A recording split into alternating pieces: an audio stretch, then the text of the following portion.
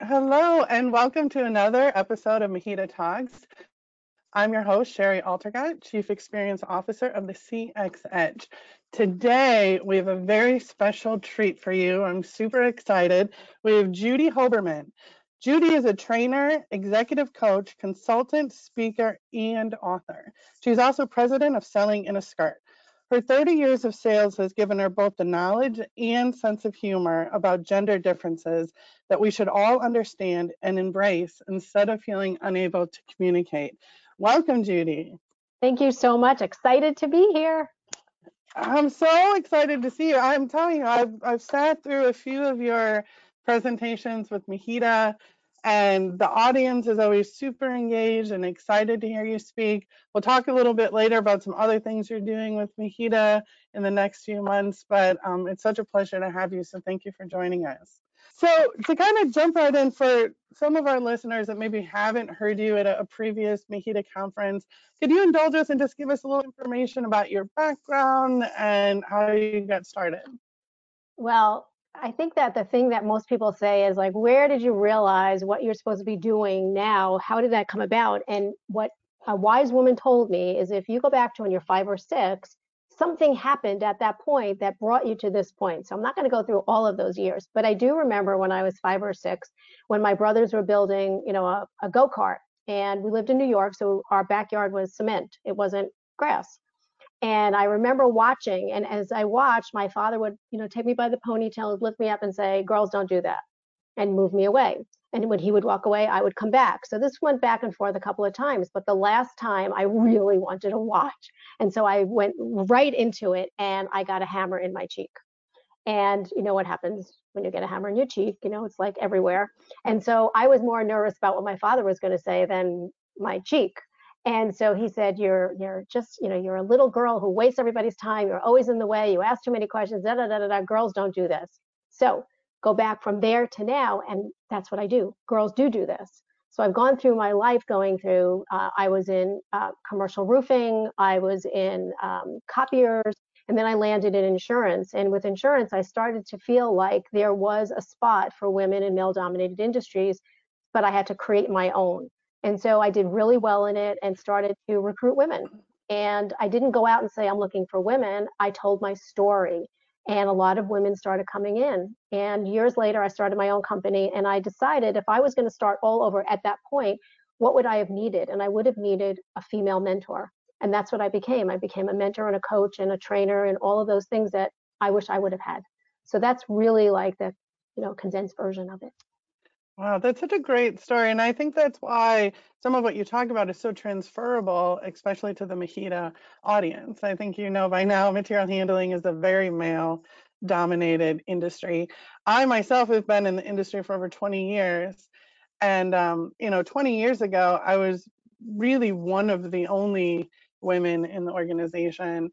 And over the last 20 years, I've certainly seen more women come into material handling, but I would say I haven't seen as many of them rise to management and especially senior management roles. When I left my former company on the executive board, I was the only woman and I was the youngest by 10 years. So I think we're starting to get more women into the industry, but what I was hoping we could talk about a little bit farther are what are some steps companies could take to improve the representation of women, especially at that mid-manager and senior executive level.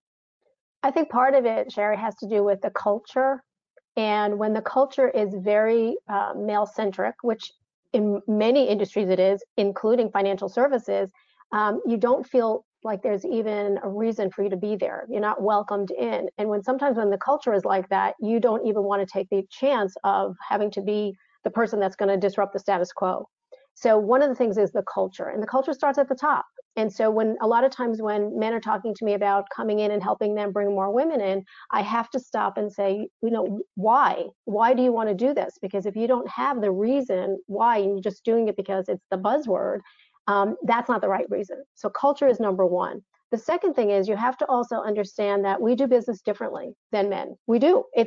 Men and women do everything differently. I know it's a profound statement, but that's the truth. So what if we don't learn the same way? Or what if We don't go out on a sales call the same way.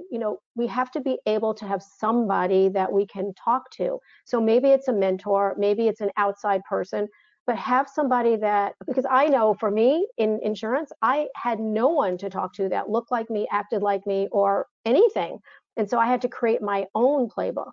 What was I, an anomaly? I probably was, but I was also a single mom. So I had to make sure that I was successful. So there's all those things that play into how do you become successful? How do you bring women in? I think it's culture. I think it's, having, the outside resources for women. And then I think it's also making sure you understand why. Why is she there? And if you don't understand your people, if you don't know your people, they're not going to stay. They're only going to stay at this level because it's a job. They're never going to rise up because you don't know their why. When you know their why, you know the reason that they're there and how you can help them move forward. And I think that's great. And the topic of mentorship comes up a lot, not only in MHEDA, but in other talks and in groups that I've been a part of. And, I think people really struggle with, well, how do I find the so-called mentor? Do they just pop out of the sky, or, sometimes it happens really organically, and sometimes people like the position you're in just don't have anybody they feel can really be their mentor. So what advice would you give to people to really identify a mentor and find somebody that can help them through that? I think the biggest thing is you have to ask. And that's the part that's the hardest part. So I never would say, can I be your mentor? Or I would say, can you be my mentor? I would never do it like that. I would find something that a quality that I admired in someone. So if I met you, Shari, and I said, I love the way that you ask questions. Would you teach me how? So what I just did was I told you why I'm talking to you in the first place, what I really admire about you, and then I asked you for help without actually saying, can you help me? Can you just show me the way? Now, you're going to do one of two things. You're either going to go no, or you're going to say, of course. If you said no, you're not my person. I know you're not. But if you said yes, then it's almost like a pretest. Let's see how we can have a conversation together. And that's really how the greatest mentor-mentee relationships come out, is when you ask and you give them a reason why you're even asking to talk to them. Because a lot of times women feel like, I have so much on my plate. Please don't ask me to be your mentor. And I get that. But it's much more than that. There's so many different things that a mentor and a mentee can share with each other. And I do believe that the mentor learns more from the mentee than you can possibly imagine. So I always say, just ask. The worst they could say is no. The best they can say is yes. Yeah, I think that's such great advice. And I like what you just said, especially about it has to be a mutually beneficial relationship. A mentor and mentee is not just expounding all of your knowledge onto an individual, but it's gaining as much from them as you give them. So I think that's an important part that gets glossed over a lot in Right. mentorship. I agree. So sticking on leadership, what do you think is the most significant barrier to women in leadership? Part of it, if you ask them directly, they will say it's themselves. And the reason I say that is because a lot of times we do self-sabotage. If we're not 100% ready to be in a leadership position, we don't even look at it. Where a man, if they're 60% ready, they're going for it. And so I think part of it is our own, limiting beliefs and our own barriers that we set for ourselves. But the other part is that it's also about the company and the culture again. If there's an opportunity and it's already been, earmarked for John and Paul and Ringo, then that's where it's going. But if your person at the top doesn't know his people, how would he know that you would be the perfect person for that opening that's coming? So I think it's a combination of opening up doors of opportunities, but also being able to open them ourselves and being able to say, I can do this. I am good enough to do this, and get rid of some of those limiting beliefs, because we do it to ourselves. And it doesn't matter how old you are. It doesn't matter what industry you're in. It doesn't matter anything. At the most inopportune moment, that little internal chatter comes up and said, are you kidding? Really? Don't do that. And we think, okay, I'm not going to do it. So we do self-sabotage ourselves, and we just have to have somebody either to talk to, or we have to learn how to rewind those tapes and put them back where they belong, out the door somewhere. Yeah, I think that's so important. I think I heard you say, it might have been last year or definitely 2019. 2020 is kind of a blur. But at the women's conference in 2019, you were talking about this topic, and I think one of the things you had said, and along the lines of what you're talking about, is women don't apply for jobs unless they think they're 100% qualified with check every single box. Whereas men a lot of times will apply for jobs that maybe they could select half of the boxes or a few of the boxes, but women almost over prepare and Right. limits ourselves in applying for some of those positions. So I think And that's a really important thing to yeah, recognize. yes, because they miss a great opportunity, and that's the truth. And there's a lot of companies that when they advertise, they say things that are like, for instance, they would say master's degree preferred. They didn't say required. So if I'm looking at it and I don't have a master's degree, I'm like, okay, yeah, I'm not ready. I can't do this. They're not looking for me. Where they said preferred, and I've talked to recruiting companies, and I said take out the word preferred, put required in, or take the whole thing out because you're going to miss people that feel that you really want that. And if you really want that, say it's required. And so I think it's all in the messaging. Who are you talking to? If you're putting an ad out there, you have to make sure that you're talking to the person that you're looking for, not eliminating people before they even have that opportunity. Great. So switching gears just a little bit, but trying to stay on topic. In your book, Walking on the Glass Floor, you talk about being generous and in terms of giving without expectation of receiving. And I love that point. However, I think for women, sometimes we're very used to always saying yes to everything. And I just want to make sure those two aren't confused, that being generous doesn't necessarily mean that you have to say yes to everything that somebody asks of you. You're 100% correct. You do not have to say yes to everything. What you do want to do is you want to be generous with your time as it works for you. It's like saying, I want to be successful. Well, what's that definition? So generosity is your definition of being generous.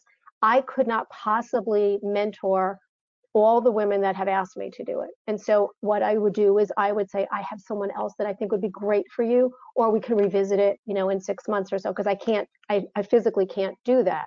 So my point is when you offer something, you have to make sure that you're able to deliver. That's the old under promise, over deliver, as opposed to the other way. But generosity doesn't mean yes, yes, yes, yes, because that means if you say yes to everything, you're saying no to something that is really important. And when that comes up, you won't be able to do it. So being generous is with your time, with your brilliance, with your expertise, whatever it is, but it's also being present. So when you're trying to be generous with somebody, if you're thinking you're being generous, but you're looking at your watch or you're looking down all the time at some kind of electronic thing, that's also not being generous. So there's a lot of different pieces to it, but it definitely does not mean let's say yes to everything. That's not what generosity is. No, so don't. No. Don't. um, you talk a lot about building relationships, and especially with your experience in sales and in leadership, I think you're always selling yourself to a certain degree, even if you're not in a sales role. And even what you mentioned before, just about getting into those leadership positions, the leadership has to know you and they have to know who you are. And that's a component of selling yourself. And I think that all comes through building of relationships. In today's environment, especially with what happened in 2020 and in the environment we're still in today, everything's done virtually. So what tips do you have for people to build relationships virtually? Because it is a different experience than sitting, with somebody having a drink or getting a cup of coffee. It is different, but it isn't different because if you think about it, like I work with a lot of people in the financial industry, and they'll say the same thing to me. I can't have that initial meeting with somebody because it's virtual. And so I'll say to them, so on your first meeting, do you just whip out an application and say, let's do this? And they go, oh no, we sit down and we have coffee. And I said, so invite somebody for a virtual coffee and for 15 minutes. Same thing that you would do outside, do it here. And then, then you schedule your next appointment. What would you do on your second appointment? So we go through the whole process and it's really the same. What's different is you can't shake somebody's hand or give them a hug or anything else that you would ordinarily do in, person to person, face to face meeting. But it doesn't mean that it has to be something that you cannot do. There's also tons of events that are virtual, which actually makes it easier for people because you don't leave your house and then you don't have to worry about traffic and you don't have to worry about, well, this is going to be on top of this. You can look, there's events everywhere, networking events that you can attend. There's all kinds of organizations that put on events, and most of them are open. The ones that are closed, you can't go to. But you also have to be careful that you don't overextend yourself. And so you're on, like, I've been on Zoom, days where it's one after another, after another, after another, after another. And then I can't create relationships because I'm tired. I don't have any more energy. So you have to be careful of that. But there's such great ways to do it. We've been on different webinars or events where there's a theme. You could have like Crazy Hat Day, or you could have it during the holidays, it's Ugly Sweater Day, and that breaks the ice. And so you can start to build relationships. But the best ideas really are when there's a lot of people. You put them in breakout rooms, so there's individual, small groups. You could still build the same relationships. You can go onto LinkedIn and invite a group of your colleagues and say, hey, let's jump onto Zoom or GoToMeeting or Teams or whatever, and let's have lunch. I have a lunch date today with a colleague of mine because I haven't seen her in a long time and it's time to catch up. So we have a lunch date. It's the same thing. You just have to be able to invest in those relationships, and then you have to be able to nurture them. So it doesn't mean that it's always virtual. You can, send an email. You can send something. I saw an article and I thought about you. Here it is. Have a great day. It's not always about business. It's about investing in the relationship that you started. So yes, it's different, but it's not that different. Don't like stop doing business because you can't see people in person.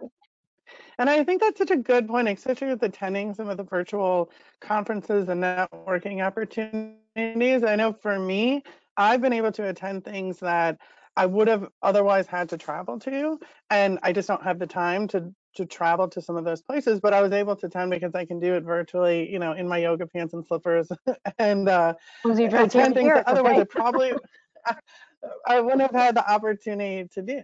I would say I'm a big fan of the virtual happy hour.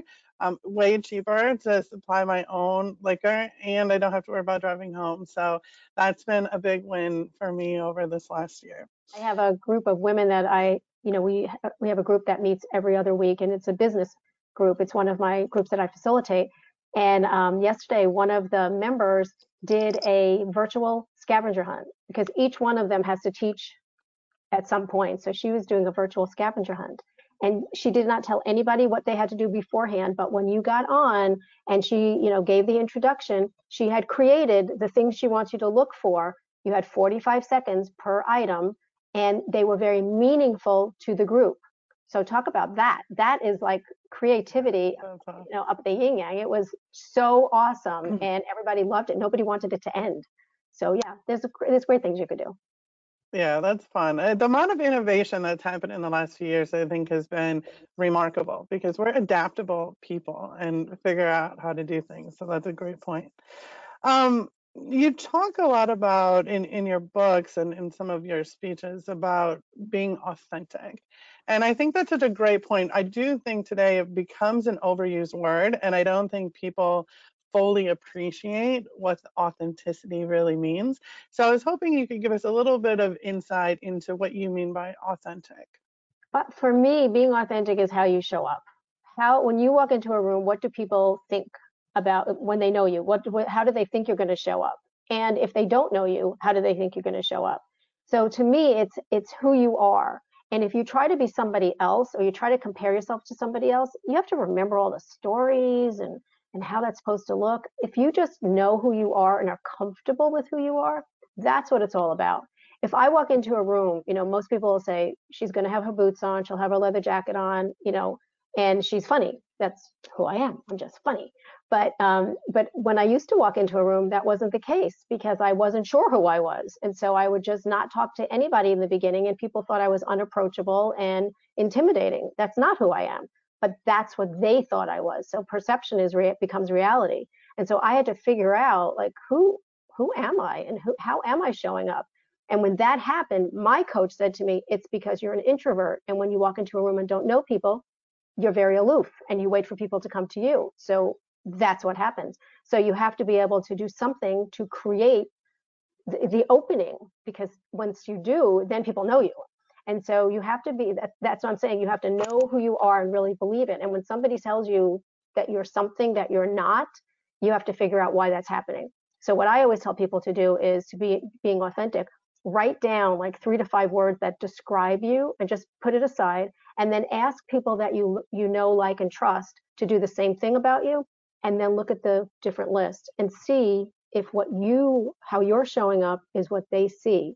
Because if it's in alignment, perfect. And if it's not, then what are you going to do about it? Is this really who you are, or is this who you are? And so that's when you can really own it, then you're being authentic, and that's how you show up. And then people know, oh, that's who she is. Yeah, she's awesome, whether she's on stage or on the radio or whatever. This is her. And so that's what I'm saying. Perception is reality, and sometimes the way people perceive you is the way you are showing up, and that's you authentically or not. So you have to decide, like, who are you? Whatever even your imperfections, it's uniquely you. That's you. I think it makes everything easier once you really come to that understanding about yourself. Everything becomes easier. You don't have to overthink things, and you accept who you are. So I love that. In March, as I mentioned in the beginning, in March, you're going to be hosting, it's a new series for MHEDA. Excuse me, it's called Leading with Confidence. It's a 7-week virtual networking and learning series designed specifically for women in material handling. I myself will be attending, really pumped about it, but I was wondering if you could tell some of our listeners a little bit about what to expect, especially since this is a new program. Yeah, I'm so excited about it. So what we decided to do was to do like a book review, and it's based on my book, Walking on the Glass Floor. And so there's 7 different qualities that are really essential qualities for a leader to have. And again, when I say leader, I'm not saying you have to have a group of 1,000. It's leading this. You have to be able to show up like that. And so we're going to go through each one of the qualities. We're going to have, all kinds of interactive exercises, and everybody will have the book, and we're going to refer to the book because there's so many good things in that book that it's very self-reflective.